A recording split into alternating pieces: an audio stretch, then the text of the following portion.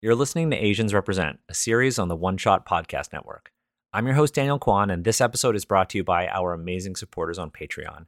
Head to patreon.com/AZNSRepresent for exclusive content, show notes, and more.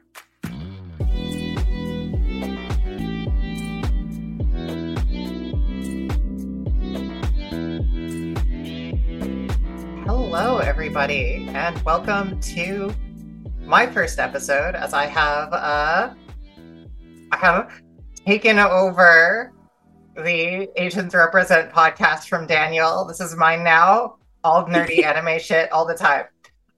No, but actually, my name is Leanna McKenzie. I'm super happy to be here. I will be leading episodes kind of in the more like anime, video games, JRPGs sort of vein. Much like how today we will be talking about a game that's near and dear to my heart, Final Fantasy XIV, alongside these two wonderful people. But beyond that, you can look forward to more content like this in the future. And Pam, if you would like to say a few words to introduce yourself. Hello. I'm surprised that the audience is currently not sick of me. I'm back talking about my favorite thing in the We world. could never be sick of you, Pam. You're too amazing. So I used to be one of the admin for Asians Represent, but the community continues to be near and dear to my heart. I'm Pam Punsalan, speaking from Burlington, Ontario this time, when a lot of my episodes were in the Philippines. So I'm in the proper time zone this time to relate with all of you. I do design work, editing, consulting. You can find me in Balmond Crystal. Look for the small angry dark knight. Excellent. And then Bashir, if you would. Hello, I'm Bashir Gauss, writer, designer, periodic guest on Asians Represent, and I play a gunbreaker on Aether Adamantoise. Look for the maximum height gunbreaker aura if you are looking for me. Oh my god, no wonder I was so tiny, because I'm like min height here. I'm just amazed that you're here at all, because no one plays here. 14. I should probably say I'm also Kazane Shiba in also Aether Adamantoise, hanging with the crafters of the Adamantoise server. So, with all that said, we had a few things to go over before we get going. First off, the Crit Awards. As you may have seen on social media, the Crit Awards are going. Asians Represent has been nominated. As well as a number of other great kind of TTRPG related podcasts or shows, all kinds of fun things. So there's a lot of great people to support there, and we would very much appreciate if you also go and support us. So I imagine there will be some kind of a link in the chat. There we go. Excellent. And then, please come out and support us and support a lot of other great content creators and designers who have been nominated. Beyond that, I did want to give a quick warning before we jump into this. Final Fantasy XIV is a game that does deal with some more mature themes, while the subject matter is generally handled in more of a light or PG-13 manner. We will be discussing themes of colonialism, sexual slavery, and sexual violence, especially with regards to a certain character in Doma. Those of you who know. So we will be talking about that. We will generally try and be frank and respectful, but if you're not in the right headspace to deal with that, we absolutely understand. So just please be aware, and I will also warn before we start the segment and get into the heavier topics. But all of that said, as a study of fantasy world building from an Asian perspective, Final Fantasy XIV offers one of the most complete and in-depth case studies in modern media. A massively multiplayer online RPG by Japanese industry giant Square Enix, the game does boast an estimated 42 million players, which is a lot. But what makes 14 unique is its focus on storytelling and characters. Despite being an MMORPG, it is often considered by fans to be what we call an RPG MMO. The storyline and the world are central to the experience, and then the massively multiplayer components exist to enhance the overall experience. The world of 14 exists in a fully realized blend of fantasy and science fiction. And while it does draw extensively from Western fantasy for its inspiration, it is at its heart quintessentially a Japanese story and world. While no piece of media is perfect, 14 has garnered such a huge player base in no small part due to the time and attention of director and producer Naoki Yoshida. He and his team infused the game and the community around it with a sense of enthusiasm and community that keeps players engaged and excited. The team shows genuine passion and enthusiasm and a clear intent to do right by the players and the places that have inspired them. So today we are going to be discussing the world building in Final Fantasy XIV. We're going to look at some of its successes and some of its failures, and we're going to focus in on how it portrays Asian cultures and the diverse range of inspirations that it draws from. In general, a lot of kind of our lens is that we believe that the team means well. We also acknowledge that sometimes they don't hit their mark. Sometimes they do. And I think it's important for us to discuss and talk about these things and how they're handled, maybe what could have been done better, and the notable successes when they're there. Also, apparently, I now have boba related things that I'll need to worry about. That wasn't in the takeover orientation. Yeah, so you're gonna have to answer that question at the end. The Fantastic. deal has been Whatever altered. that is. What is your favorite class, and what boba drink would it be? We will put that on hold for now. But first, though, let's jump right into it. In terms of ordering, I'm going to give a blanket warning that we're going to have a lot of spoilers in this chat. Mostly we'll be focusing on the storylines and characters more so than like the broader plot points. But I'm going in least to most spoily order. So we will begin with the Azim Step of the Stormblood main expansion. We will talk about Al Amigo, which will cover some of the Stormblood main expansion and post content. We will then talk about Doma, we'll author the regions of Doma and Kugane, which will cover a lot of the Stormblood main and patch content. And then Bavnair, finally, which will get into some Endwalker spoilers. So also be warned for that. But I first wanted to start with the Azim Steppe, which I think is a very interesting region. The Azim Steppe is very much based on kind of this sort of Eurasian, like Turkish, Mongolian feel. And they have this wonderful culture about them, but they also do delve in some stereotypes. And now that I've done all of my monologuing and talking, I wanted to open this up to Pam and Bashir to give kind of your thoughts on the Azim Steppe as we get into this. So simultaneously, the steppe is one of the coolest parts of the game. Like, that's why I play Azela. That's why a lot of people play Azela. Right. But also, it does just kind of dive into, like, preconceptions about the Mongols and, like, steppe nomads in general, and Turkic peoples to a lesser degree. And it has what, like, it's generally called, like, positive racism, or, like, the noble savage stereotypes of, like, these people who are in touch with nature or, like, in touch with the wilds and the primal side, and as such are way stronger than everyone else. But there are also bits where, like, it's notably respectful of their culture in some of the conversations that come up. Right. It portrays them as legitimate in a way that the game, and I think this is what kind of makes it notable, the game struggled to do that earlier, like, when you're the steppe is basically what would be a beast tribe in Heavensward or in the base game. That's right. Yeah. In terms of their relationship with society, but it's portrayed as, like, legitimate. It's portrayed as a place, like, with a culture that's worth respecting, that you ally with, instead of a default hostile.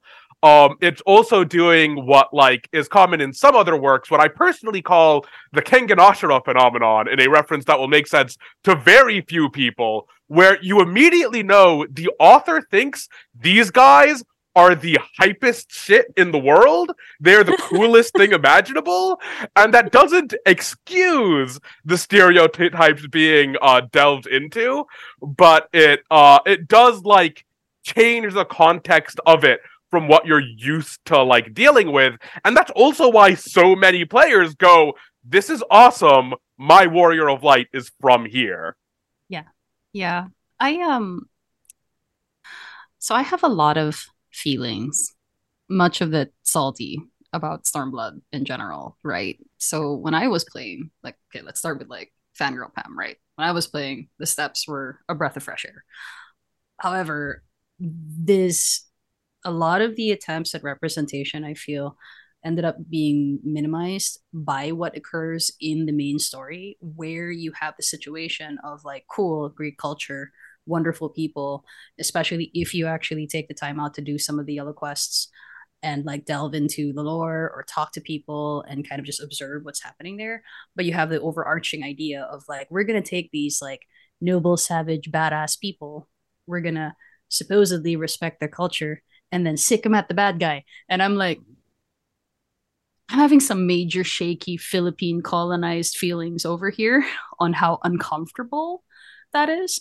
So it felt like it was like we stepped forward in a big way and then we like kind of backslid again. And then from there, it was like the gift that keeps on giving in a not so great way in many ways, which is a general problem of Stormblood. I've heard a lot of people say that it's the patch that could have been in general, with a lot of potential, a lot of interesting story seeds, and a lot of leads that ended up getting buried by some otherwise head tilt decisions. Now, I don't really have a lot of authority to speak on the specific like cultures that are portrayed there because that's not really my wheelhouse. So I'm gonna lean a lot on my on my friends over here. But yeah, generally that's like the main feeling I was left with respect to the steps. Great writing, cool gains, not so great ending for me. Yeah, I think that's worth noting. Because as Pam said, in the step, you go in and they, which again, going into the noble savage thing, they have a ritual combat to decide their next time. Side note, apparently they are using kind of the more Turkish pronunciations in all of these. I have seen it called out by a Turkish YouTuber before. So like that's super cool. Like, especially since Turkish people are like, hey, that's us, like I love to see that.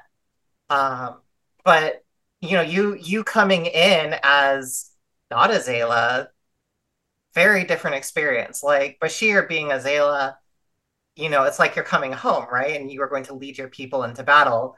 But like I play a Rain, which is kind of the other side of the Aura group.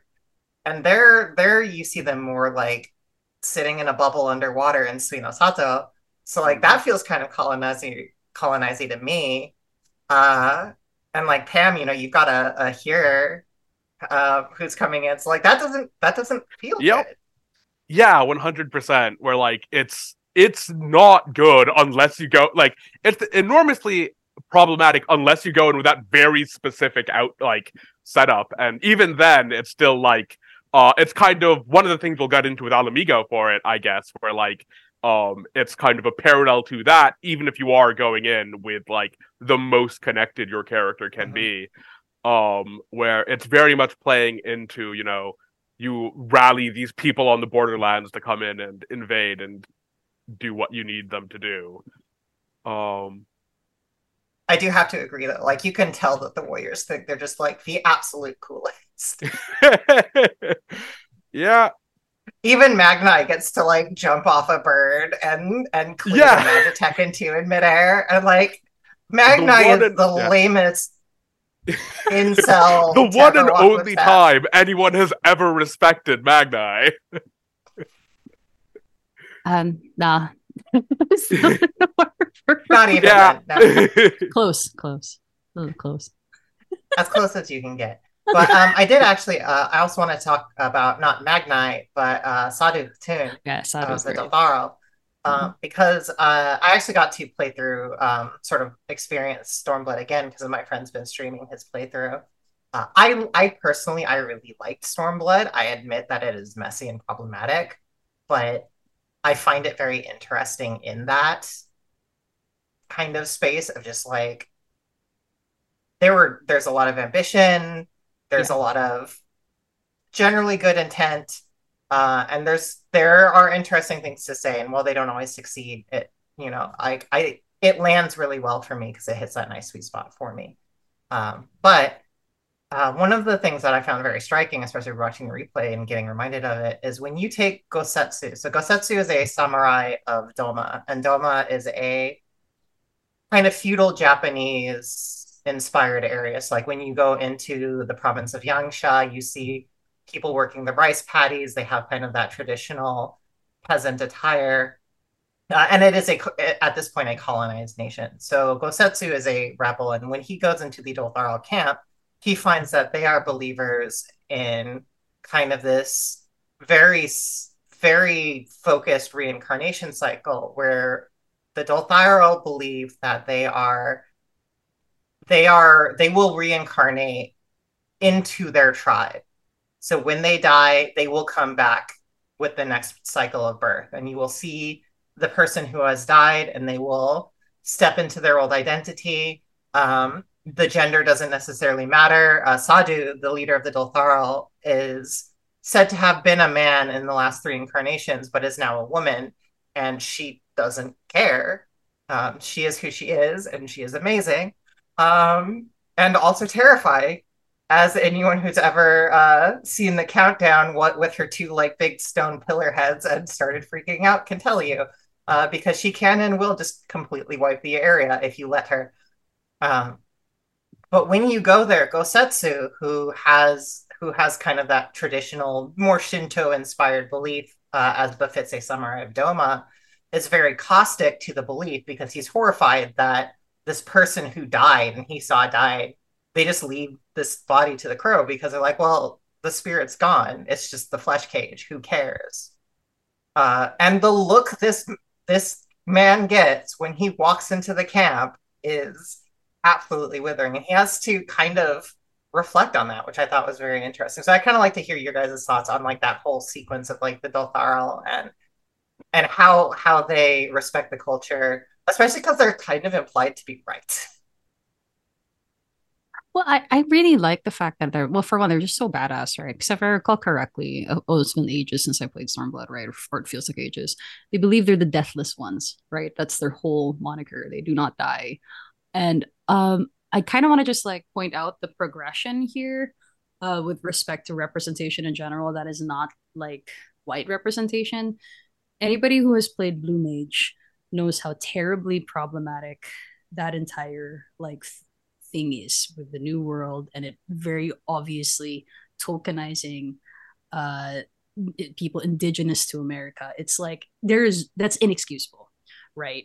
And then they tried to turn it into a gimmicky class, which for me just makes it triply worse, right? And I'm not even indigenous, so I can only imagine what my friends who are would feel. But then you get to Sadhu and her tribe, you get to the rest of the Asimsep, and you see that they individually tried with each tribe to give them something that is nuanced, that is different, and kind of like if you reflect on it as a story writer, it's like a good exercise in, okay, if I was to make an other, how would I do it? And how would these others view themselves? And how would they determine their own laws and traditions? And what I love the most about Sadhu especially is she's very unapologetic about it, along with the rest of her people. She's like, you don't respect us, I don't have to respect you. You play by my rules. Like, you're here, you listen to us, you do things our way, or you walk. And they have no problem at all ignoring you or just saying, oh, the world's ending? Well, too bad. You didn't respect us. You're just going to have to go through the ways. You don't want to do it? Well, I guess you got to fuck off, right? That's what I love the most about it. It's not like, oh no, these foreigners, they're here to save the world. We're just going to throw all of our culture out the door. They don't do that. They're like, doesn't seem like our problem yet to me. And that's great as far as I'm concerned. Yeah, and I think it's kind of notable even within Stormblood, in both Alamigo and in like Doma, you kind of have like either subclasses or a main quest thing where like this place needs to change and reform or be more like someone else. It's really noticeable in like the Alamigo monk art class quest if you ever play them, or job quest if you ever play them. I don't particularly like that. I really actively dislike how it treats Alamigo and Alamigan traditions in that quest.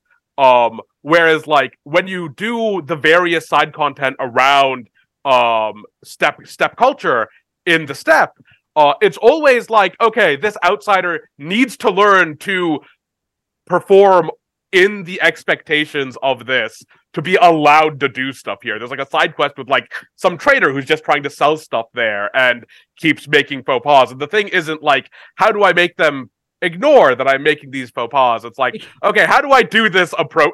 How do I stop messing up? When the various things were like, yeah, you where, oh geez, I'm blanking on it. The main plot of the thing where you are trying to get them to ally with you and go through it. After all of that's done, and like you are the Kagan of the steppe, and they've agreed to follow you in, Hien, the NPC who's nominally in charge, tries to give everyone an order, and in line with local culture, they completely ignore him because they're not suddenly playing by someone else's rules. And like it's I think a big part of why, even though it does have a lot of these issues with like even though it has some of these issues with like noble savages and exotification of the other, like it's very keen on making sure that individual parts of it have their own cultures. Like there's the group that doesn't speak, there's the ones that like only adopt in members, etc., and making sure that none of them are treated as like wrong or in need of change just because they're different. And I do know that there's even a tribe, which one of my friends in game plays. She made a character from that specific tribe where it's like the gender roles are totally reverse. So the guys are the ones who do all of the female roles, but you also know that in general, nobody really gives a shit in that area of town. And again, just like a little like side note, it's very, I can't emphasize this enough, it's very, very different. Because if you, again, do side quests from, let's say, Ishgard, where you could literally walk down the street and somebody's gossiping about their maid who is like, oh, scandal. She's with child. I saw her belly grow, right? It's so obviously French, it hurts, right? But in Azim Steppe, it's like he, she, they, meh, whatever. These are our cultures. Fucking respect it, you know? So the people of the steppe are gender, and it is wonderful. Yeah. But all that to say, I think the steppe really represents some of the best and worst of what cultural writing can be in Final Fantasy. And part of that, of course, is driving the plot, since Stormblood is very focused around this like big building an alliance to take out the evil empire, fighting back against colonialism. So the end goal of the steppe has to be the alliance. That's why you're here in the first place. But within it, you're able to get this kind of cool outlook into the peoples who are completely different and who all would be fine if you just fucked off and didn't darken their doorstep again. And I love that for them. Yeah. Yeah, I got intimately reminded of the whole Kagan thing when I did the warrior quests, where they do actually, you do run into them and they do call you Kagan, and there's even this really funny sequence. Sorry, spoilers for the warrior quest, by the way. You're basically, it's not that great until this quest line anyway. Yeah, sure. But like, you basically get proposition where they're like, will you marry my daughter? And that happens regardless of your warrior light's gender. So you do have this whole thing of like, oh, right, because I am the greatest of them, right? So it's another funny cultural moment. My character is like very gay and very married.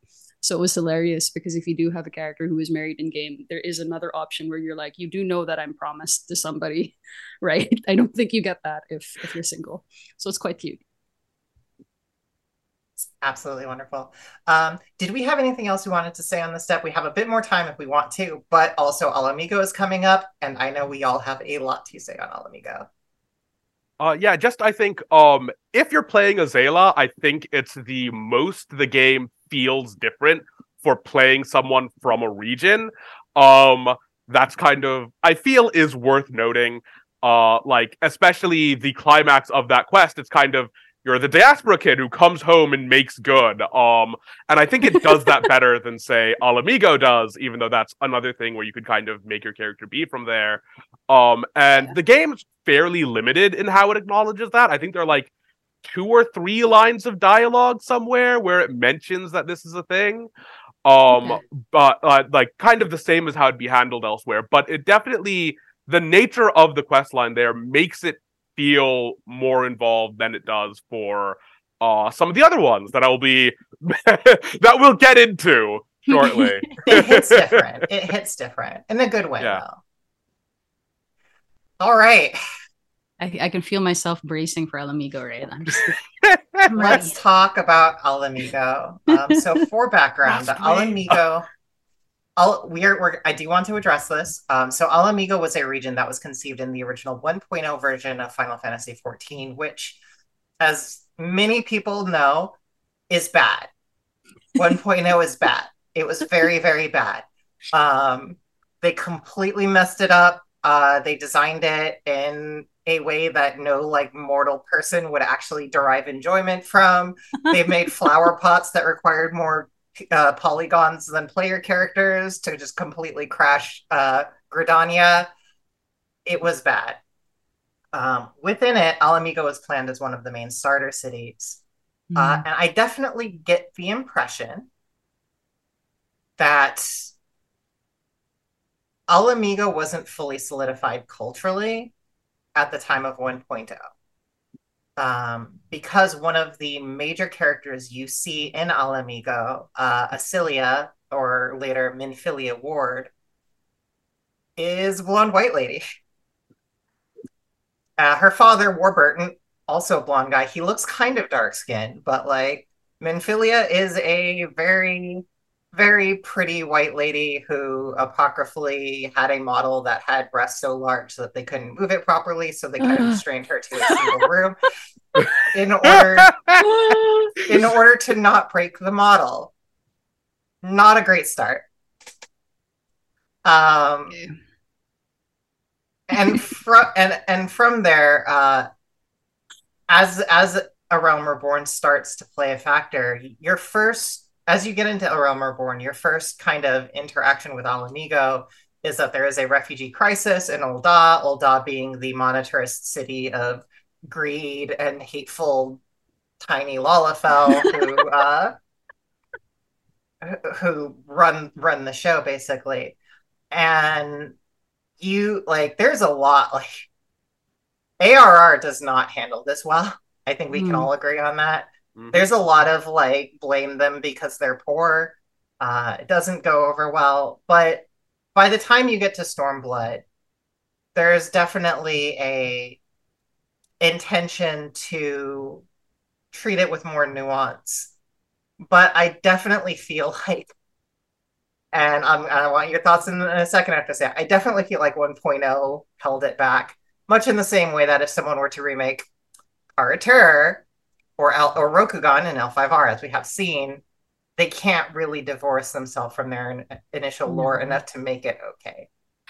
I also feel this is a visceral feeling, so I'm going to premise it with that, right? And perhaps in nuance will come later through the discussion or when I reflect on it on a Twitter thread or whatever, right? But like, I was given the impression from ARR onwards that they will eventually liberate this place that you've heard so much about, that you've seen their people go through literal hell and back.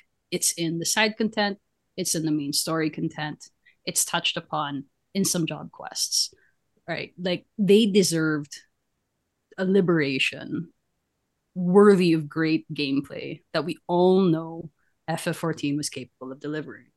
So when the majority of Stormblood did not actually happen in that fashion, I felt like they shafted an entire nation that should have seen a new dawn. like, because you end up going, it's almost like you end up going literally everywhere except to this very important place that even has a little Alamigo full of people with their own problems doing desperate, terrible things because of their situation. Right. So I've honestly hated it a lot.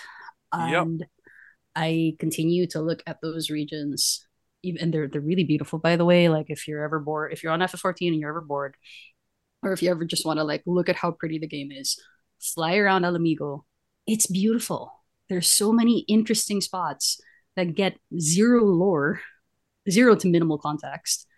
And I just feel sad that we didn't get that. Like I'm very happy that we got to liberate Doma. That was great. But like Alamigo ended up getting eclipsed by that whole thing.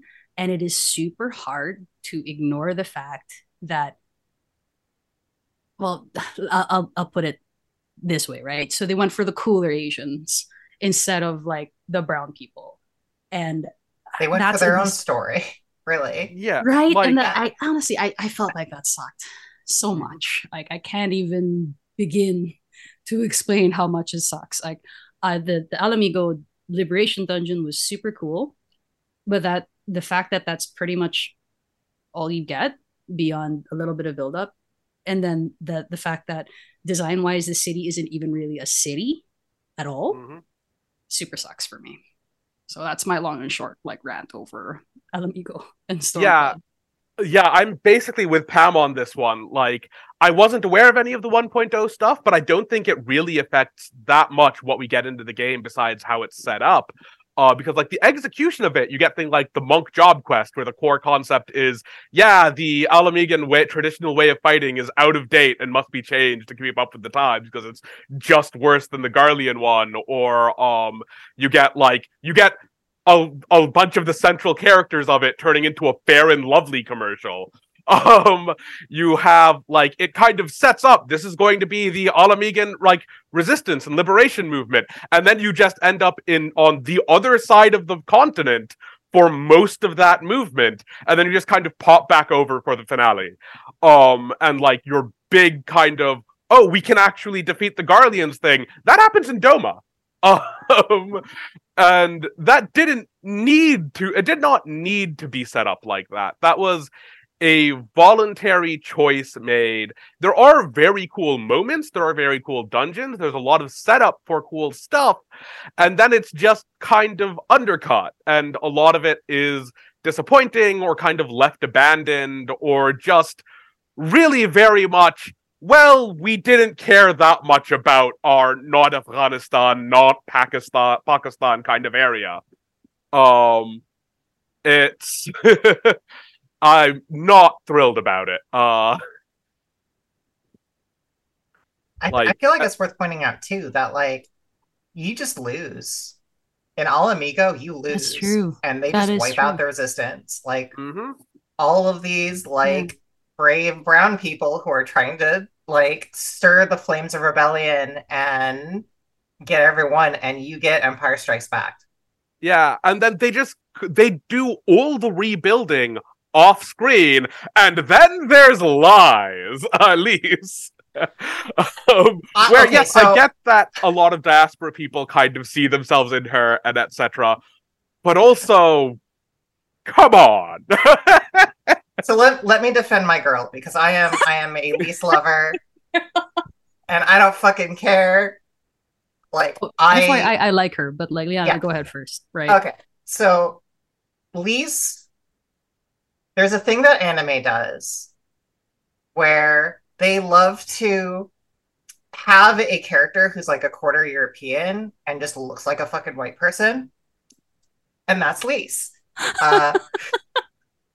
If you look, we've got a picture of her. Like, she looks Asian. Like, if you look at her features, she looks Asian. Super pretty, but she's also very blonde, very pale skin. But if you pull up a picture of her father, which I have included here, his name is Curtis Hex. This motherfucker is brown. Yeah, like it is a Fair and Lovely ad, which is like an ongoing. Look at this man. This is a Fair and Lovely commercial. This is the skin whitening company selling you on your children could look like this. And honestly, for me, like feminine lens on, right? It's so unfair how like she just disappears after that. I'm like, she's so important. She has such potential.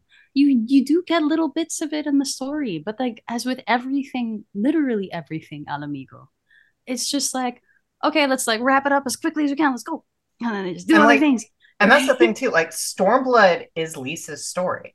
Yeah. And that's, I think, part of why Stormblood is so contentious in a lot of the fandom is because Lisa's not a very well-loved character. I have thoughts on that I may or may not get into. But I really like how you pointed out like being unable to divorce 1.0 and ARR and them not locking down the culture. Because if they had, Lise wouldn't have been shafted so badly. Is right? What I think, right? And that I really do not like it. Shadowbringer spoilers. You'll remember that trial for Bolja, which is also an entirely new region that we could end up talking about in another thing, right? Like, I'm not carrying you two through my tactics fangirlism. I have spared you that. What do you mean? I want to be carried. But anyway, right? Like the trial in Bolja, where you're supposed to call on your friends. It became a Reddit meme that Lise isn't there. And I'm just like, is she not your friend anymore? And I'm just like, well, she's my friend, She's my friend, but she's super busy leading Alamigo. She's got meetings to sit in. She can't even punch people anymore. It sucks.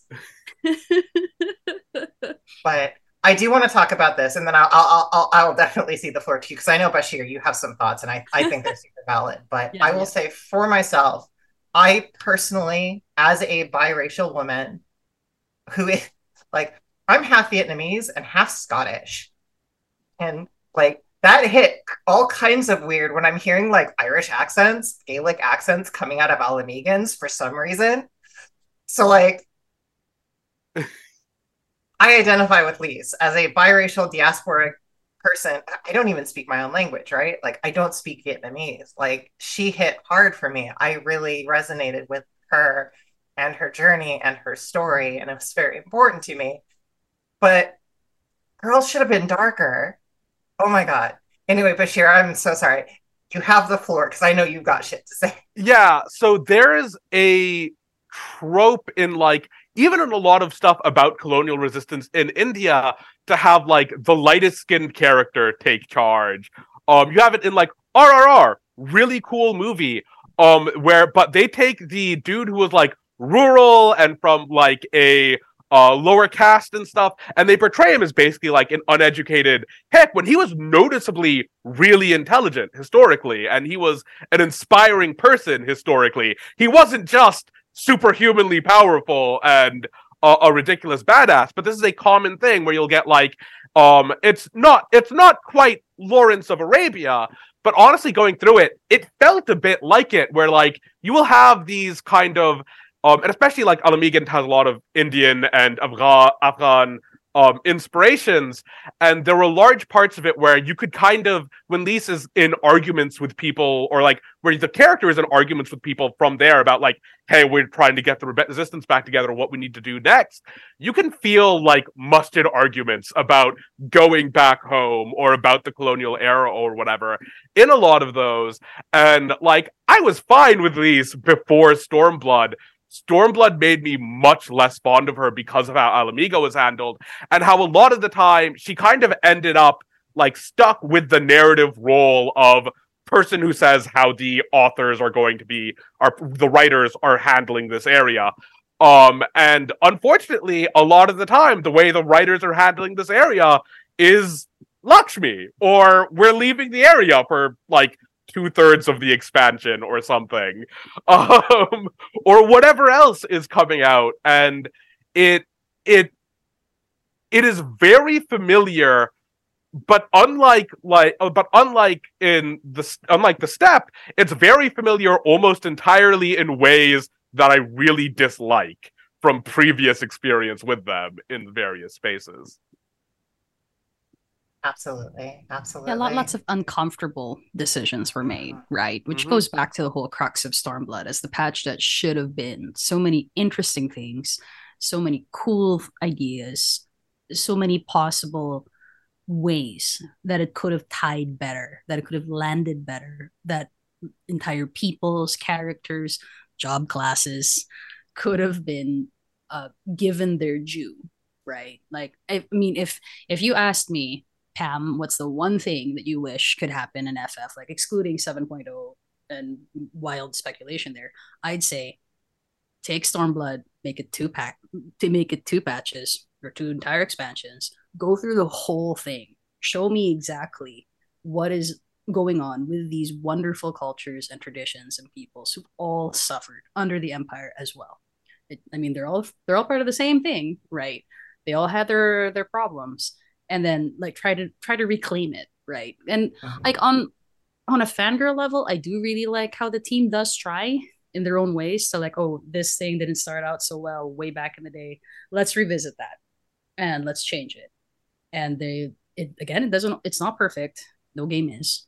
Even as much as I love FF, like I think my friends have heard me like rant about it for hours, right? Like the many things where I'm just like, yeah, right. But like, the point stands that that would have been the dream for me if you could just let Doma, let even Dalmasca, let Boja, let Alamigo, like let all of it grow because there's just so much there that is not the default white or Mhm. default fantasy Eurocentric thing that you see in Final Fantasy.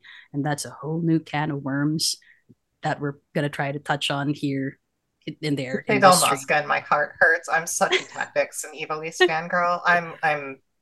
Yeah, I know, right? Oh my God.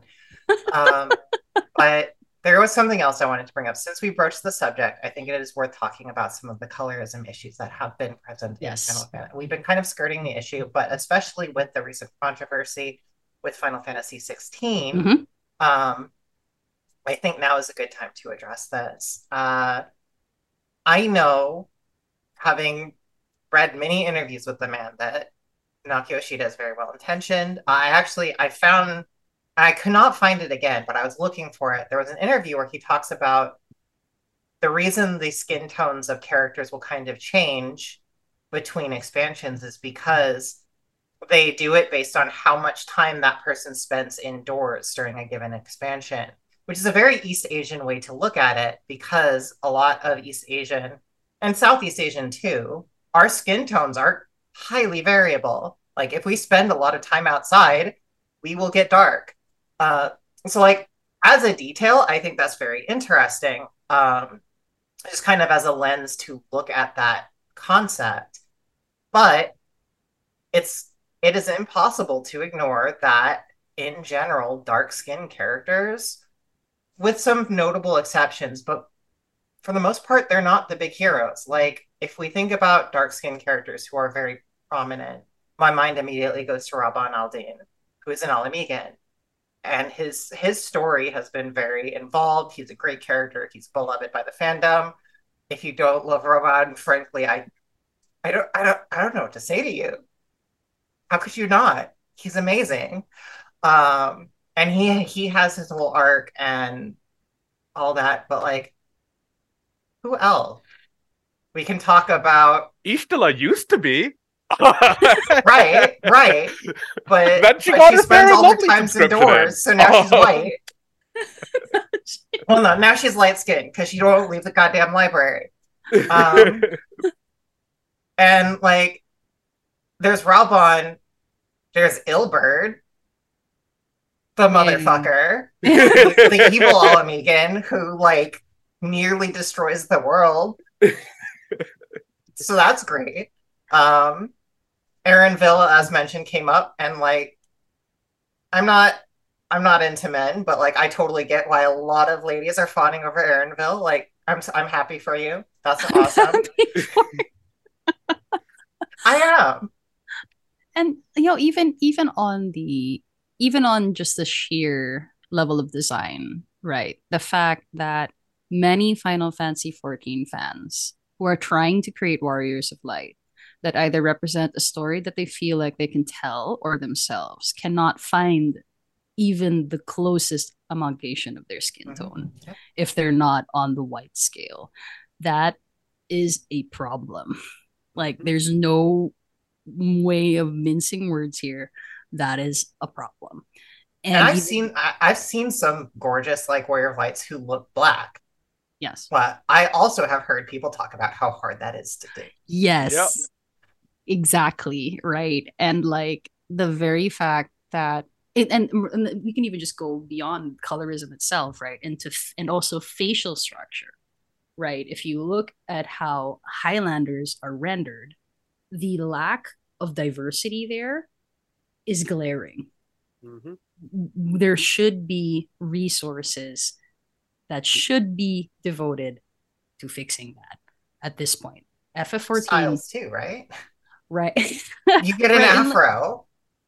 Exactly. And like, there's no excuse for it anymore. And I'm saying this as a fan who loves the franchise. I've loved Final Fantasy since I was tiny. There's zero excuses for it. We can say that, yes, this is an Asian game made by Asians.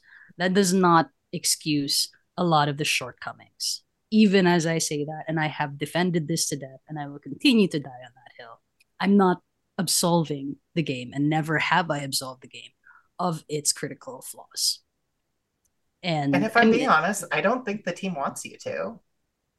Like, yeah, right. Yoshi P constantly talks about how they're doing better, and I hope after the 16 debacle, which for those who weren't aware, Naoki Yoshida, when asked why there weren't Black people in 16, very valid question, said that they were doing a European fantasy. Very bad. Please no. Also kind of US fault, because like US and Europe have pushed a very white Eurocentric concept of Europe that isn't true, and that has bled from our media exports into the Japanese outlook. But it was not good. But even then, I have seen him interview with a trans woman where he talks about how happy he is that people of different gender expressions and identities and sexualities can find a place here, and how the modern world is moving forward and people need to just live with that. And that's why you can eternal bond to whatever gender you want, and why they're working on unlocking all sorts of clothes. So like it's always, and I feel like we talked about this with the Azim step. It's always like step forward, step back, right? Like progress is made. Agree. I think that like it's important that like even when you acknowledge that people have good intentions, that doesn't mean the mistake wasn't made. Like there are lots of things. I brought up Ken Ganastra earlier. That's an author who will outright promote stuff like Black Lives Matter at the end of like in his author's notes at the end of volumes and stuff. That's an author with very like progressive ideas personally, who will also put like deeply racist characters in his work in like the same way as the step. Where, like, in FF14, the fact that they'd like to do better doesn't necessarily absolve them. There are things where, like, I personally think that FF14 has gotten significantly better at this over time, as we'll get to whenever we get to Thavnair. But, like, it is important not to, like, over-apologize for someone, or to, like, the fact that someone's very good with one sort of marginalization, not necessarily a universal thing. Where it's very easy to make a mistake elsewhere, even when you're pretty good at handling a different type of representation. And also, we also have to acknowledge that. Oh, sorry. We also have to acknowledge the fact that like this is another reason why authenticity reading and cultural consultancy and really verifying your sources with respect to, and I'm going to just zone into this particular issue, medieval studies. Medieval studies has been politicized to make you feel like fantasy equals white Europe, to render anything that is not white invisible. And that bleeds down, as Liana already said, into how people conceptualize their worlds. Because and there's a thing, right? It becomes a sin of omission Sure, you didn't know any better, but like let's dwell on that. Why didn't you know any better? It's because all of your sources are basically lying to you, so that it falls on you to be better, right? We can expect that we need to hold these people, even our darlings, to a higher standard, because yes, you can actually be it's entirely possible to be racist while not being sexist, or be sexist while not being racist, right? Intersections are a thing, and there's no like universal, okay, they're good now. They just can't fuck up from here because they're trying, right? So again, like, huge fan. I'll defend things to death, but it's a problem. It's 2023. I am very excited for 16, but I'm also very, very scared on how these things will go. Am I still going to play it? Yes, I will play it. Will you shoot me for it? Sure, go ahead. But I will play it. I want to see how this is going to play out. Because if it does have its issues, then we can also talk about it. Be like, great game in the following fashions, but this was a terrible idea. In the same way that we're talking about 14 like this. Great game, but like, look at all these problems, right? And just to cap this off, this is why I think it's important for us to have these conversations. Because if we're not telling people and we're not going to the creator like, hey, I love your product, I love your game, whatever, but you still have some problems, we don't get better. And if nothing else, the 14 team has shown that they are pretty good about taking feedback. So like, it's important for us to analyze and have these conversations about where they fell down and what they can do better. One's to try and call on them to do better, but also too, so that people who are writing similar things can look at what they're doing and maybe not fall into the same traps. You don't see a lot of AAA games with this depth of world building out of Japanese studios. You just don't. And it's very important for us to examine from this lens, like, what are they doing? What are they doing well? What are they not doing well? And speaking of that, let's talk about how they write their own culture. If we are last call on Alamigo, before we move on to Authored, the widest localization name ever for a Japanese-inspired continent. I'm good, because if you told me we're gonna go for Alamigo, I'm just gonna end up bitching about the mod class and stuff. So we're good. I'm good. Yeah. Plenty of time to bitch about Monk After Hours. Don't worry. So let's talk Author, which means Kugane and Doma. I find the Authored segment to be very interesting. The fact that they chose to make a Japanese style nation that was colonized is definitely interesting. When you see Kugane, which I see up on the screen, it's this very like thriving Meiji style Japanese city, this huge metropolis with like trade and neutrality and all of that.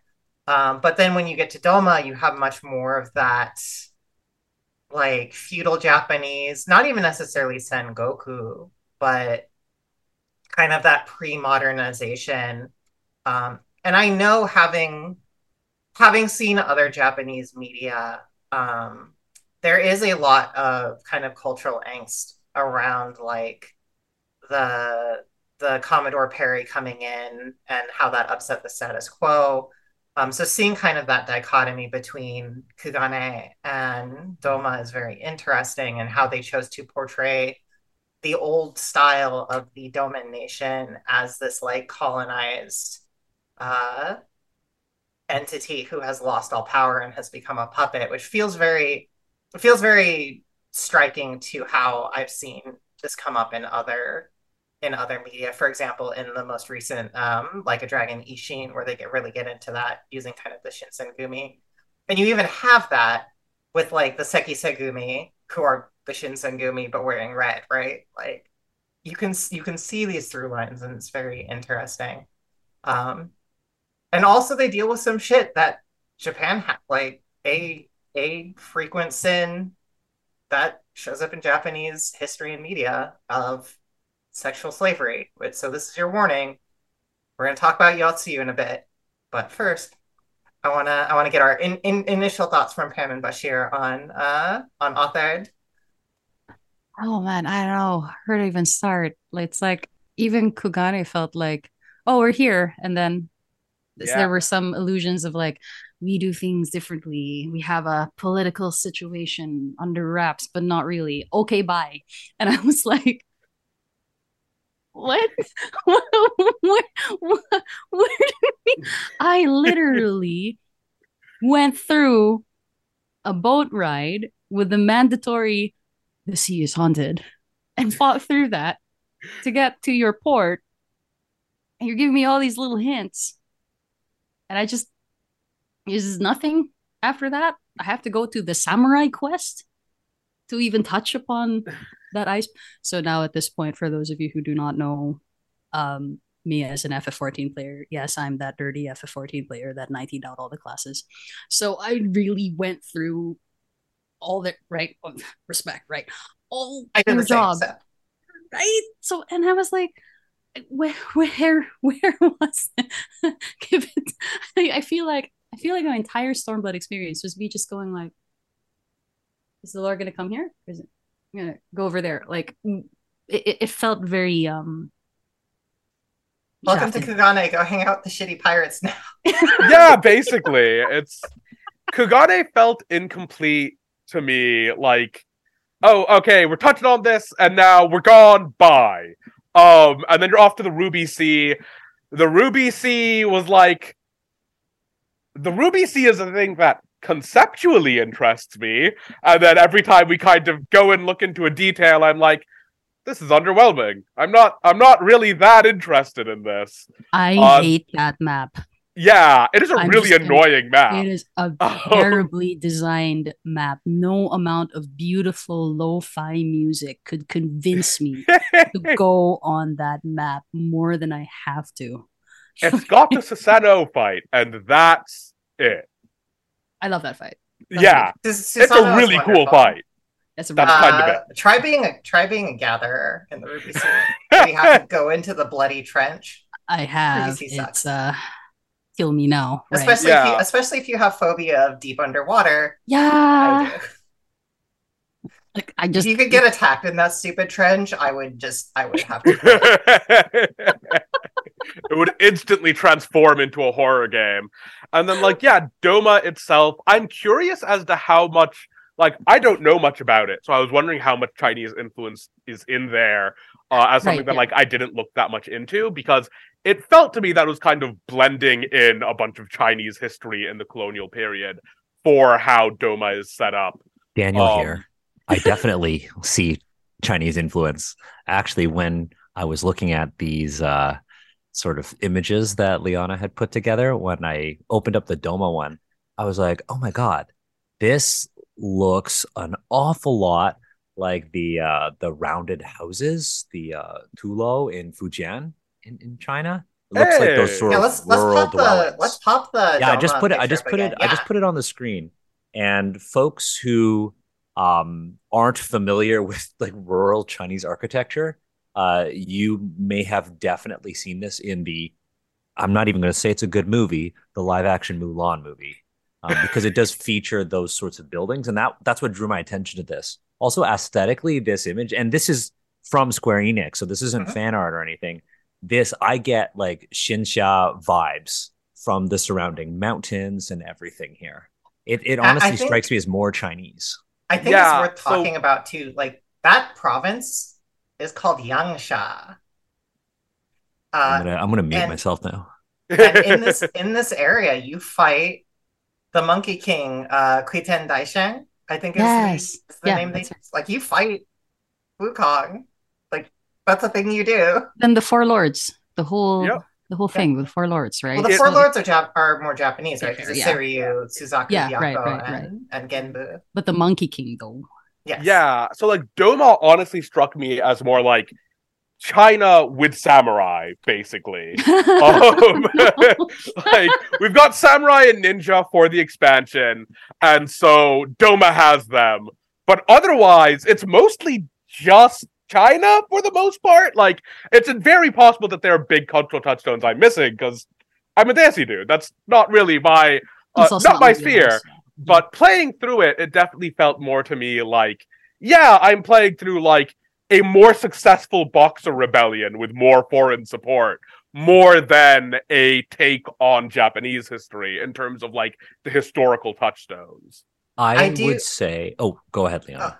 I was gonna say I do have some disagreements. Go ahead and because Daniel, you are the most I'm qualified the to speak on the culture. disembodied voice here for the chat who's watching us live or on YouTube. Daniel reaching out from the sea of stars to reclaim I his know, right? ownership of Asian's Rat. After the coup, I would say that a really good example of differentiating sort of uh, cultural signifiers within a video game world, Genshin Impact does it so well.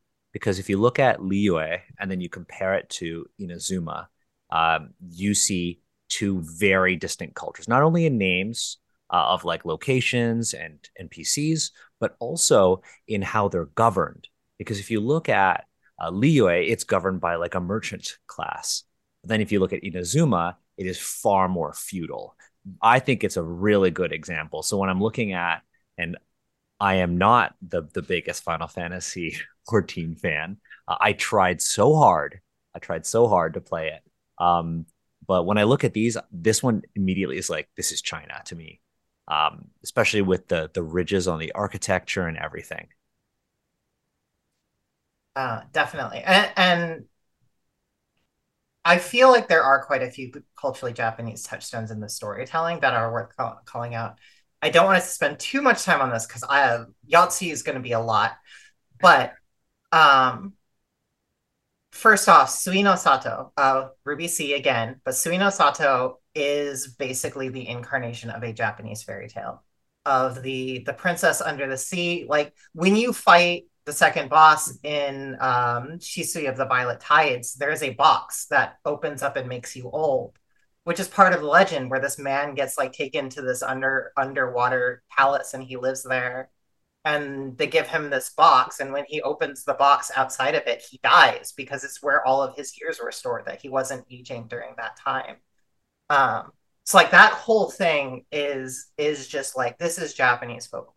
Obviously with Susanoo, with all of the relics, like Susanoo is summoned with the jewel, the sword, and the mirror. I think that's it. Yeah. So like the dress of the people who live in the Yangsha village. I'm trying to remember what it's called, but like it's very much that kind of like Japanese peasant style, and you see the rice paddies and all of that. Right. Oh, go ahead, please.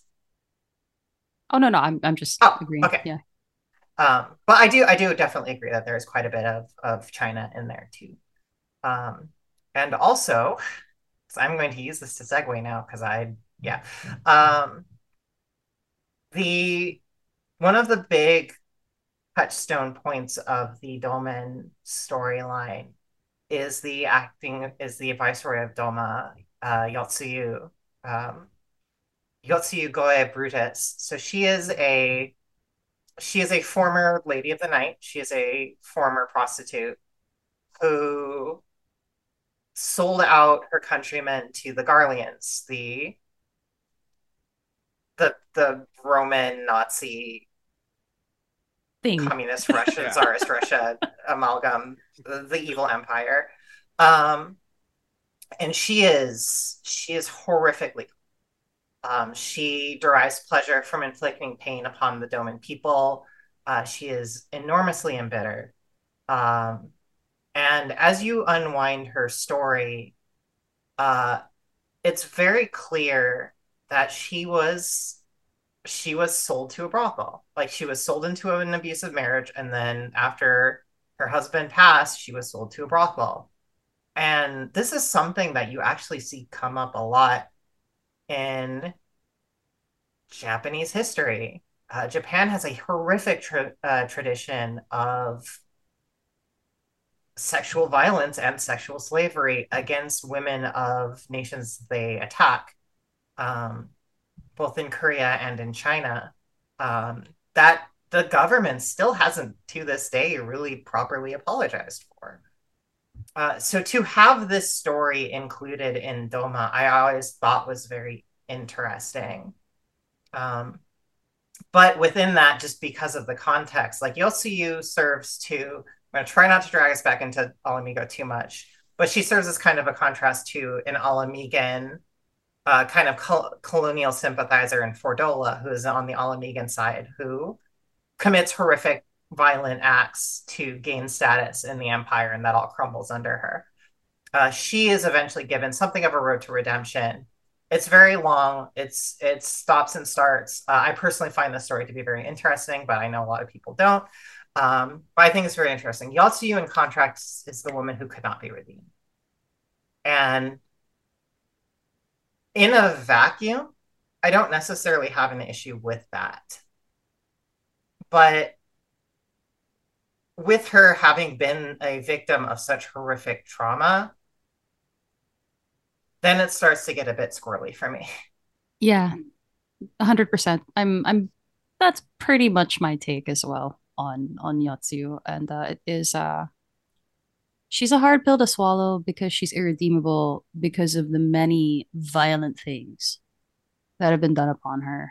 Like you've created a monster out of a victim because she is a victim, and this was the only way that she could reclaim things. It's not justifying anything she did, but um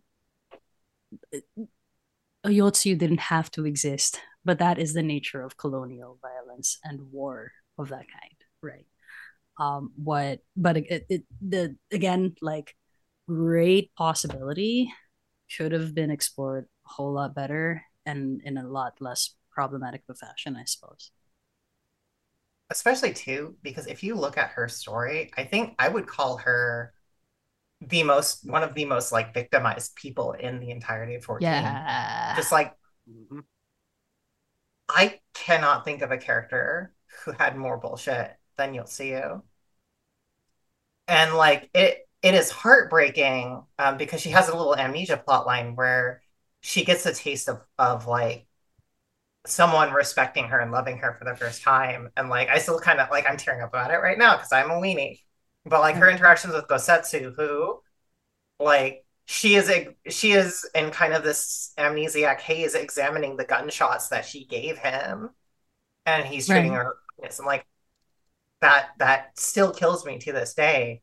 Yeah. But I can't ignore the broader context of like she's such a horribly victimized person. And in the end, almost even by her own choosing, she decides she is too broken to live on, and she basically throws herself on your sword. Yeah. Not explicitly stated, but it's a very common and I would say very well placed read of it. But I do want Bashir to give some thoughts here too, because like I don't think I really have much to add. It's kind of, yeah, I don't really have much to add. She's noticeable in that her entire character arc kind of revolves around the victimization into the cycle of violence, and then the possibility of that changing, which doesn't end up happening because everything that kicked off this cycle comes back in. But like I don't really have anything to add there that's going to meaningfully change this conversation. It's honestly like as a storyline, and Yotsuyu basically caps off Stormblood for in general. Endwalker is different because Endwalker is different, but Heavensward and Stormblood and Shadowbringers, all three of them, they have 3 patches to conclude the loose ends of the main storyline. So in this case, it would be 4.1, 4.2, and 4.3. And then the 2 final patches are the setup for the next expansion. Yotsuyu is the capstone to Stormblood. In this storyline, she becomes a primal and you kill her. But during the primal fight, with one of like the best gameplay storyline integrations I've ever seen, like you have to like fight off the shades of all of the people who've hurt her. And then you see like Gosetsu come in, and like Gosetsu just fucking beats Xenos, like the strongest character in the game, because in her mind he is stronger. And like, yes, inject this into my veins. I'm a sucker for this. Whatever. Like crying my eyes out while trying to DPS.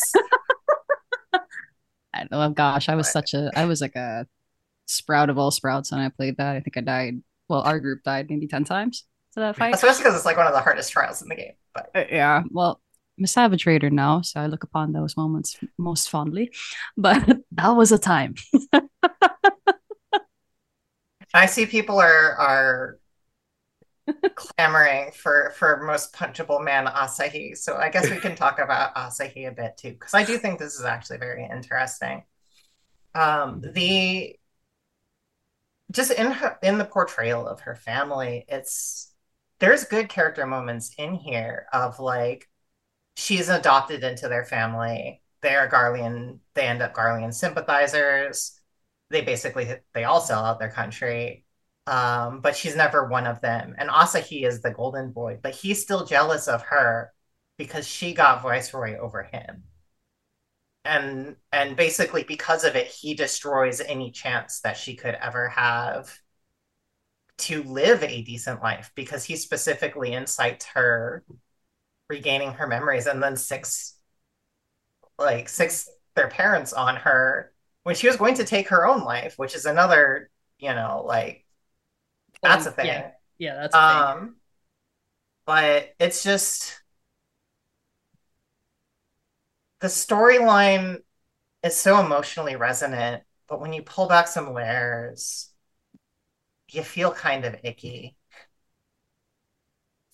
And I hate that in some respects because like I think it's kind of like the embodiment of Stormblood as an expansion cycle. And that it's like True. It's so true. Could have been something. Really could have. It wasn't, but it could have. Like, this is what you got. We're in it now. And I'm just like, again, me with the give me something. Give it to me, please. Please, right? Yep. There was a good point though in chat about Hien too. That's another difficult. Well, I did want to touch on Hien as well. Yeah, before we get to like the good stuff, right? With that right. But go ahead, you first for Hien. Just to introduce, so Hien, and this is my Final Fantasy VI nerdism.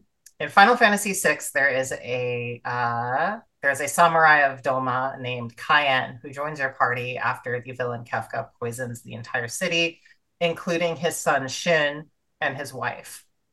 Hien is a reimagining of the Final Fantasy VI storyline where Cayenne of Doma, the Lord, lost to the Garleans, rose up to face them, and was killed. So his son Shun, who, when he comes of age, becomes Hien, is trying to reclaim it.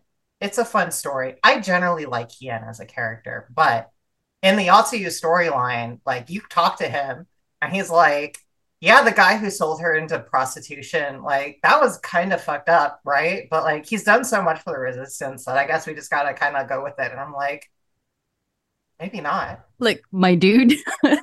Like, seriously, just hear that, right? Because like, and that's a fun like dissonant moment, right? Because FF14 is supposed to be your warrior of light, so that presupposes that you would have very, very different responses. And again, it's memed a lot where there are some moments where like you're gonna have that character thing of my character would absolutely not let that pass. Yeah, right? It's one of those moments of like, I'm not going to do the emoji like they usually see it on screen. I'm gonna do the what the fuck is wrong with you option if there was one. Yeah, like I wanted the option to just be like, you are my brother. No. He's a very genuine, likable character. I saw in the chat, and I do agree with this, that like he's very optimistic. And he's very like playful, and I appreciate that. But oh man, like in this storyline, he has some good moments, mostly with his interaction with Gasetsi. But yeah, I mean, I'm happy that if you do the job quest at Endwalker, spoilers for Endwalker, I'm very sorry, for the Fizz range, right? They do try again to recover that a little bit, because I guess they realize that maybe that wasn't such a good call with Yotsu and Hien. So you do see him actually have moments of, okay, I'm seeing the damage now. There are issues because the game prior to that point glosses over the whole thing where they're like, oh, he's busy, he has bigger problems. But there's the thing, right? How do these bigger problems in a post-colonial, newly liberated nation form? It's because you ignored all of those small issues. You ignored the human face, like the real victims and the ones that you should be serving as Lord, right? And obviously, Hien's not my favorite, right? But I'm gonna try to be critical Pam about it because it's true that there should have been shoulda woulda coulda, right? Like the Final Fantasy 14 Stormblood expansion, shoulda woulda coulda, basically is the mood, right? And then Endwalker comes in and does it a bit better. Yeah, I think there's like, yeah, I'm very lukewarm on Hien. There are a bunch of places where it kind of stumbles, where like you have this, you have kind of his plan is very much I'm going to be Lawrence of Arabia, and then they're going to come in and save my country for me afterwards.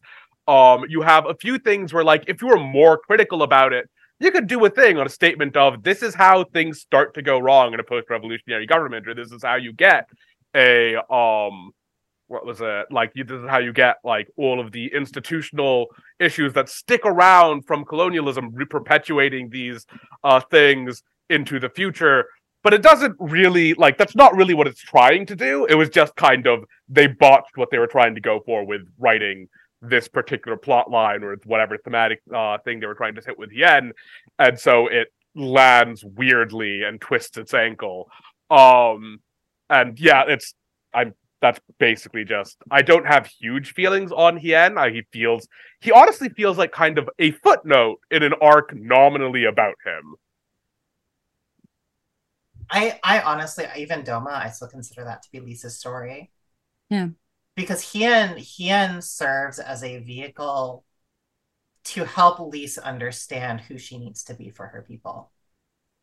And you see that a lot. You see them talk, and you see, like, even with the facial acting of the Stormbloodier, which was still pretty good, even if it's not as good as Endwalker, you see her taking all of this in and seeing what he's doing and processing it. Like Stormblood is Lisa's story, and I will die on this hill because it's true.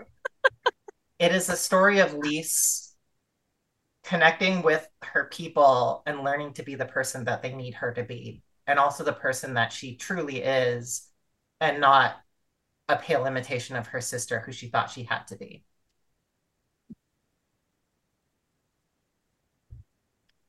Man, so let's talk about belly dancers and Thavnair, shall we? Yeah. Pour one out for Stormblood, right? Let's get to Endwalker because we didn't. As much as we would all love to be with you the whole day, right?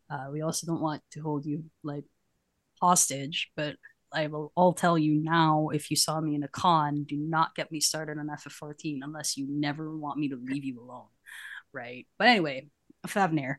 So I'm starting with this because Izza is not here to join us, but I want to make sure that I am respecting her significant and very worthy criticisms by calling this out. So this is kind of some of the early looks we got at Thavnair before we even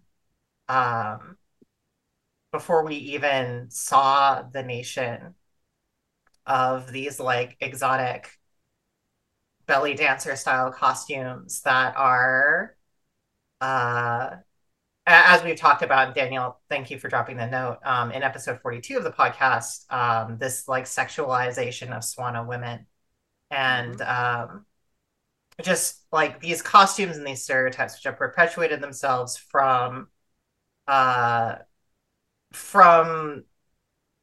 British American literature and then made their way over to Japanese representation. So early outlooks on Thavnair, where they have a lot of kind of these sexier outfits and all of that, it's not a great start. Thavnair's existed in the setting for a long time. Yeah. Yep. It's been referenced. You see a lot of it. But we don't get to go to it until Endwalker, like 10 years after Realm Reborn launches or thereabouts. And when you do get there, you finally start to see the progress that this writing team has made I know I at least feel like, especially as we were talking about with some of the role quests, that they've really learned from some of the problems with Stormblood.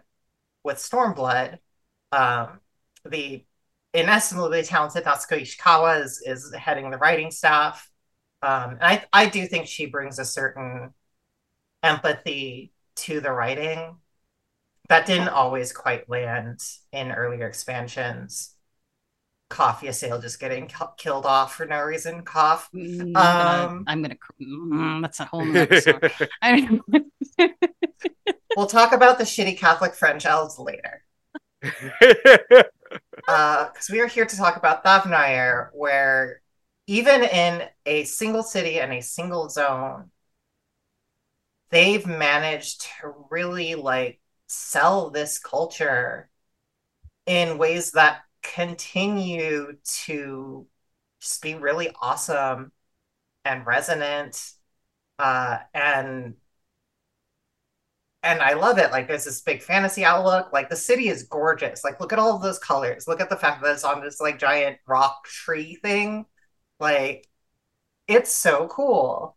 The picture we took of all three of our characters, we took staring down the city of Thavnair because it's a great shot.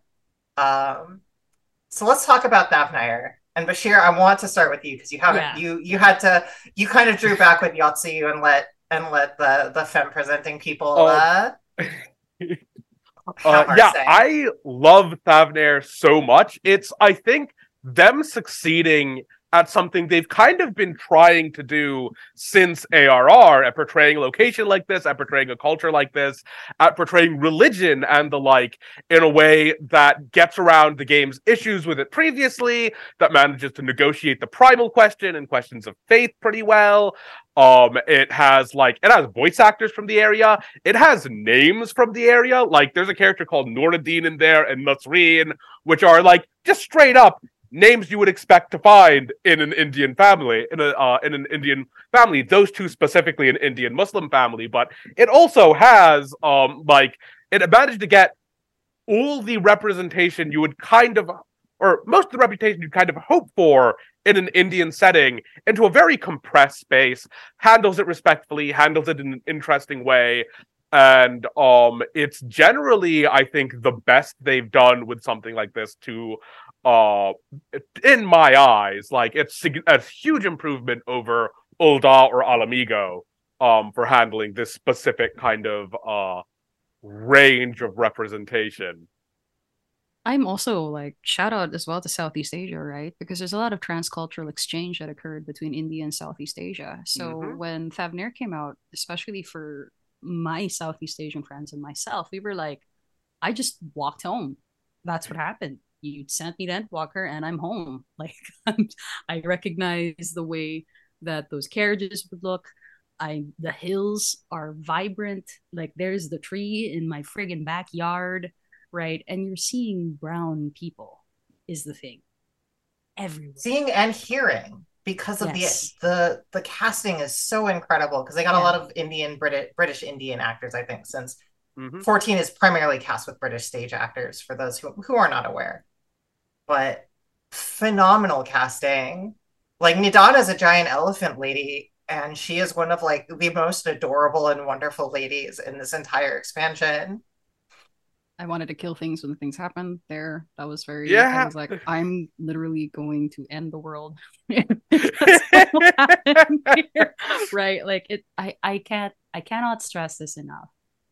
Looking at Thavnair, flying through it and experiencing it, hearing it, even looking at the smaller details, the fish that you can fish out, the things you can gather as a gatherer, the clothes, the food, right? It's that whole moment of, okay, I think that this team really is learning. They're taking notes. They're acknowledging a wider audience. They're realizing that fantasy does not have to be default white. And the very fact that, like, as a nation, Thavnair has its own lore, where a friggin' dragon is the one ruling that place, is like, Wow. And they're just cool with it. Right? Yeah. It's like, oh, great satrap. We love you. We've always loved you, even when you're walking around as a little kid in this doll. And it remember that whole emotional moment where the world is ending around them, and they have their prayers, they have their rituals, and they come together. And here you are as player going like, holy shit, that is a deeply ingrained sense of spirituality and community that is solidly different from what we've been seeing in other expansions.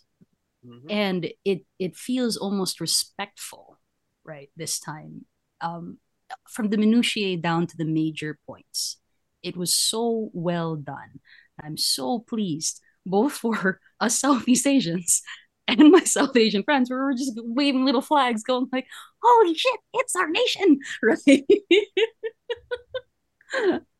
I'm so glad you brought up the prayer, because that was something I really wanted to touch on here. Right. This is in context of Pelikastan, where the final days have come to Eorzea. They've started in Thavnair, which means that whenever anyone is feeling hopeless or upset, their soul is burnt up by a mysterious force, and they become a horrific monster. And Matsuya, this gentle little elephant boy who's a fisher, like, you first meet him when you first come to Thavnair, and he's like, I'm trying to sell my fish, but my merchant friend can't really help me. Can you help me? And you go around and you try and sell his fish, and you can fail. Like, you can fail to sell this poor boy's fish. So now that the world is ending, he brings this prayer that his whole nation knows. It's part of their faith and their culture, and you feel it. And then in reciting the prayer, it gives them, like, it helps them steel their resolve to not surrender to despair. And just like the integration of faith and culture, and it's just so good. And then they threaten to kill him. Yeah. It is the most stressful fucking thing Oh yeah. I have ever witnessed in a video game. They have fully convinced you that they're entirely willing to kill him. Yeah, on record, I've had people, longtime friends, who play FF14. They've never cried in their life, whether in that game, in this game, or other games, and they were all like, "I was crying during that sequence." Right? Yeah. Oh man. God. And Yeah, even like it's like the zombie movie tension, but like with the sweetest little boy who's like desperately uttering a prayer, and then there's a baby, and like, yeah. Yeah. I see. Everybody can see us just go like, Thavnair, right? Yeah. Yeah.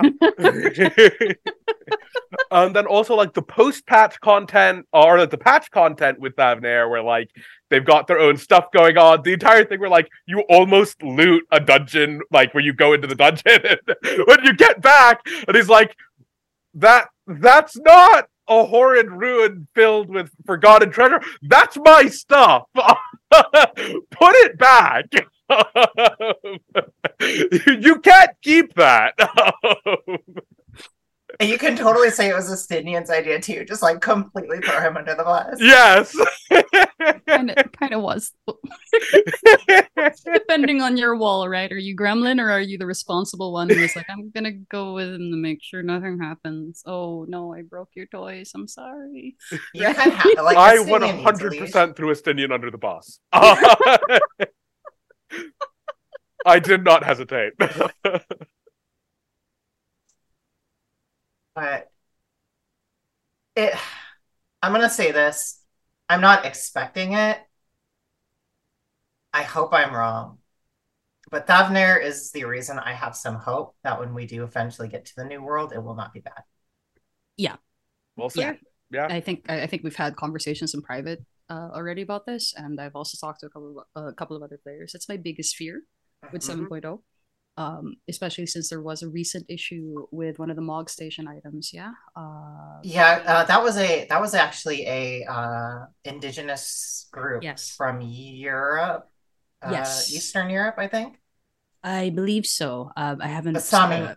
Apologies, I wasn't able to review it, but that kind of made me go, okay. There's a bit of a, we're learning, we're getting there, but if you can pull off Favner, then hopefully we can start undoing the damage of all of that and maybe not do it in the future to end up tokenizing things, because in cultural consultancy there should be an understanding, right, that there is the for one, there is the untranslatable. It is a context that is not yours, never will be yours, nor can you own it or consume it, and you actually have no right to touch it, right? And so that's the untranslatable. Like everybody who is not English white as a default has that thing where you're thinking it, that word in your language. When somebody asks you what it is, you're like, oh, I don't. It's like this, but not really, right? That's the untranslatable. And then there's like the really sacred stuff where you're just not supposed to go there, and you're supposed to understand that you don't get to portray it, you don't get to speak of it, you don't get to make money off of it, right? So I I have high hopes that anything that they show us as 7.0 will not do those things at all. Maybe we will see. Well, and I also have high hopes that we're going to stop moving away from the white default and go more into that same feeling that, again, Bashir and I in particular had about that, seeing familiar things in fantasy and players realizing that yes, actually you belong. You and your cultures, or something like your culture, belongs in this game, which is played by apparently 42 million people all around the world. That's unconscionable to me, right? So that's my take on it anyway. Absolutely. And I did want to get some fun stuff in here too, because we have mentioned, and I wanted to call specific attention. This is, in my eyes, this is a detail that Endwalker especially got really well, and something I love to see in fantasy world building. And now it's time to talk about food. And specifically the curry arc of the most recent patch. Right. Where they just rendered a whole ass naan bread and curry, and like I'm sitting here in my new home up north of Seattle, where there are no good Indian restaurants at all. And I'm playing through this and I'm like, why you gotta do me dirty like this? I can't get this right now.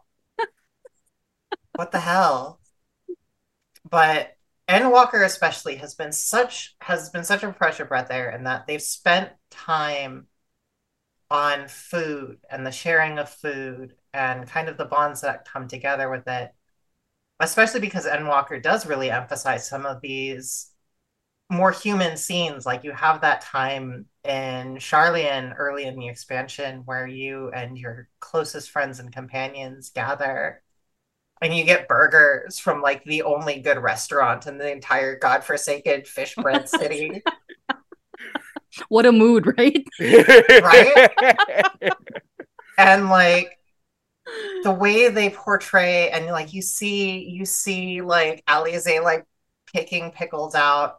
And then in this case, you see like Zero is trading on the black market for like the hottest spices around, and just like takes out the entire restaurant by sharing this with everybody. But I love this. I love the emphasis on like food culture, because it makes these people feel real. It makes you feel like less like I'm playing a video game and more like I am experiencing a story with humans. There were so many good food moments in Endwalker, though, honestly. Oh, Yeah, so there were many. some great So ones. many. Like when right before shit hits the fan in Garlemald again, right? You have that whole scene of them sharing. I think it was The soup. the soup, Yeah. right? That was one thing, and I think everybody, that when you see Julius break down, and you're like, oh man, right? And then later in the patches, when he starts sharing, was it Booch? Is that It was the Azim step, The yeah. booze, yeah. I want to say Very Bunbao because that's what it is to me, right? The bao, the yeah, meat yeah, bun, and he yeah. shares that with Zero. And I also found that really funny on a fandom level, honestly, because again, brown girl, right? So it's a lot Right. of and there's a lot of Chinese Filipino cultural exchange down in my country. I saw so many articles of people going, "My people are freaking out over this food," and I'm just like, "Shop out, right?" Yeah, exactly. Yeah, like oh, Bunbao. Okay, cool. Gotcha. Yeah, yeah, that shit's good. You eat it up, white people, if you don't know what it is. Welcome to the club, white people. We have good food. And that's important as well. Again, that's a cultural consultancy hat on. It's important as well because food, the history of portrayal of cultures always goes into I can't stomach their food. It's too much, right? It's too much. It's too exotic, or you try it because it's different, right? But and yet there was such nuance and care in portraying its importance here and the sense of community of humanity, right? So you don't exotify it. You don't exotify it anymore. You make it real, and you give it. You treat it with care and compassion, time and resources, because making a game is costly. Every minute, every rendering, all the assets, it takes time. So, but they use that time productively. Like if you look at that naan bread, it's a very far cry from the squapes, the square grapes. Which, if you are curious what that means, just type in Endwalker Squapes, and you will see some of their less lovingly rendered stuff. But like, look at this. Look at this. Like, look at the naan bread. Look at the detailing on it. That curry. Like, I want to eat that. And that's agreeing with Pam. Like, they make Thavnair food look amazing, and like you want to eat it, and that's important. A shout out to Estinian too, that like he has this whole thing where you're running around with him and he points out the rails. Was it? And he's just like, I love that shit. Give me some of that, right? And the calamari ripiani, one of the dishes that became my crafter's best friend for a very long time. The squid, the what you fish out is also one of his favorite things, right? He talks about it all the time. So it's care, nuance, compassion, and I guess like that would be mostly my conclusion for this whole thing. The hope, at least, that both FF16 shows at least a little bit of that, and if it doesn't, may it stand as a testament to great game, could have been so much better. Let's hope that 7.0 and other future Final Fantasies, should they choose to exist, take those directions as well. I don't know that that's necessarily a choice so much as them. It's like, do you want to make Naoki Yoshida do it, or do you want it to not exist? Options, right?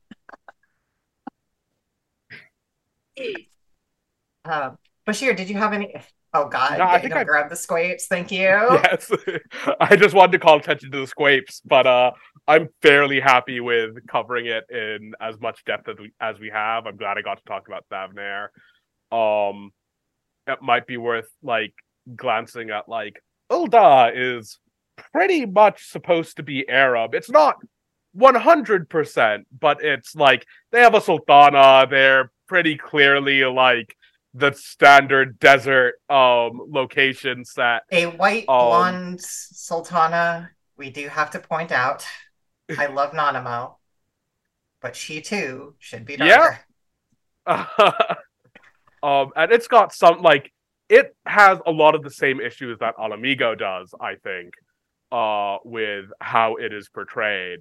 There isn't really anything super new in there, save that like everything resolving Ul'dah is kind of half on pause, where like after Nanamo gets put back in, we kind of just don't touch Ul'dah for main plot stuff, really. Or like after Stormblood finishes, we just don't touch Ul'dah. They kind of resolve Ul'dah in Stormblood with the Return of the Bull quest line, where Nanamo figures out how to deal with Teleji Adeleji, the Aventuress. So it's very heavily implied that like Nanamo's got this shit on lock, so Raron can return home. It's very like it's got a bunch of similar issues to Alamigo. Some of it it's managed to handle, and then it's kind of just slid off screen to a degree in the same way that a bunch of that like Gridania is also mostly slid off screen. Limsa, I think, gets more main quest stuff than either of them. Gridania deserves its own episode. Yeah. Oh yeah. Record. That's my least the favorite racist city tree state. Is probably the Thank racist you, Bashir. You put done. it. Let's make an episode. Let's do it. Equal. Oh God. Deserve their own thing. Man, Gridania. It's just like not what you asked for. I know. But like and just for people who are playing FF14, there is actually a resolution in a yellow quest. That's another thing that you can the slid off screen whole thing. There is a yellow quest that I found by accident where it talks about how who's the small evil Lalafell that's no longer so evil. Teleji? There you go. Yeah. He Teleji Adeleji, excuse me, is the Teleji Adeleji is now Teleji Adeleji, if that makes sense. Lolorito is the one who's Lolorito. Yes. Right. You can talk to one of the refugees and you help him broker a deal to give these refugees jobs by introducing him to Lolorito. So that's part of the side quest. You can see if you do, I think it was Goldsmith. My partner's going to kill me. I should know this as a crafter. But there is an entire quest line where you do have, I think it's Goldsmith. I think it's Goldsmith, yeah. You have that school where you showcase Alamigan goods. Yeah, that's in Ralger's Reach. Yeah, Goldsmith. There you go. Right. So little resolutions. Again, attempts later to tie in some of the glaring, like, okay, one and done that you have with a lot of the city states. And honestly, like from just a world building and resources perspective, like it kind of, again, this is not an excuse, but it does make sense. The world of 14 has become so expansive, and it continues to expand with every expansion. Like in Shadowbringers, we got an entire world, which we will hopefully be able to get back to because my gay daughter deserves the world. And if you do not give her back to me, I will burn something. I'm gonna kill a bitch is where I'm at. I'm gonna kill several. Okay. There's a lot in here. And I think it means a lot that the team is willing to revisit and try and better even the work that they've done before. And I think writ large, the thesis of this entire episode, at least to me, is that don't excuse the mistakes of the past, but keep trying to fix it. And you may never get there, but that effort is meaningful. And if you make positive steps towards it, it will make your work better.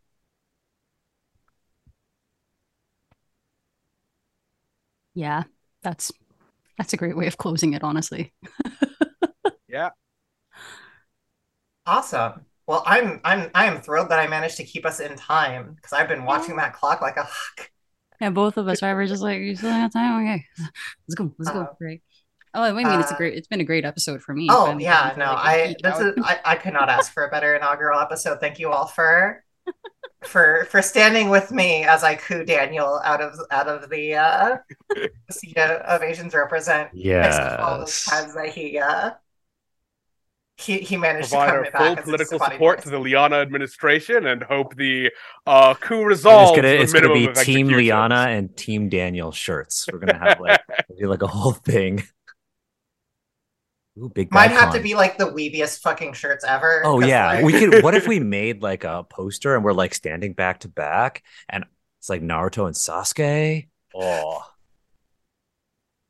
I think we know what to do. So I think so. Well, I believe we've got. So once again, my name is Leon McKenzie. I'm one of the co-hosts for Asians Represent. Super happy to be here. My shows will be focusing on video games, anime, often Asian media, and what it says about us, what we can learn from it. or if I just think it's particularly cool and I've decided that you're going to listen to me talk about it for 2 hours, that might happen too. But yeah, super happy to be here. We'll get Pam and Bashir if you both want to. We'll start with Bashir, and then we'll get to the Patreon read. Hey, I'm Bashir Gauss, writer, game designer, etc. It has been super great to be here. I really enjoyed the episode. My current project is Guns Blazing. I finished its Kickstarter a couple months ago, but you can pre-order it. If you go to find it, Guns Blazing on Kickstarter, there's a link to the pre-order page, and you can go ahead and buy the book. So I'm Pam. I do game design, editing, cultural consultancy, which I was talking your ear off for a very long time about. And yes, I'm a hardcore FF14 player. Currently also in Star Rail. Currently also waiting for FF16, but I cannot quit FF14. So you can find me Crystal, Balmong. If you need me to rage, sure, I got your back. I play Dark Knight and a bunch of other things. Expect to see my tiny angry here by Hikaru Shinta. So it's Crystal Balmong if you need to find me. My current project right now, I've got a lot, but they're under NDA lock. But one is not the Blades in the Dark supplement. We are currently doing revisions and layout and preparing it for playtesting. And that's all going to be about Southeast Asia through the Dagger Isles. You love to see it. And of course, we would not be here and we would not be able to operate without the assistance of our wonderful patrons. So our patrons continue to support the show, support us, and with a special shout out to our most honorable patrons, the Metal Weave Games. Interesting one. We'll get back to that other one. You can say it. You can say it. I'm saving it for last. Oh, okay. I get to toot my own horn last. The most honorable ×2 Epic Impulse. Thank you again for all of your support. Bob C. and Brooke Bright. And then, of course, me, Valorous Games, because that's my studio. And I also publish for, or will be publishing things for Agents Rep. So there's more cool things to look forward to for that. But thank you again. We could not do these shows and give you the content that we're able to without your support. And we really appreciate it. Thank you. But with that, that was us talking / screaming / ranting about Final Fantasy XIV. I hope you all enjoyed this episode. I hope it gave you something to think about with how you want to treat your own worlds. I hope it made you appreciate Lise more, because if so, then I've done my job. And yeah, thank you for tuning in, and we will see you next time.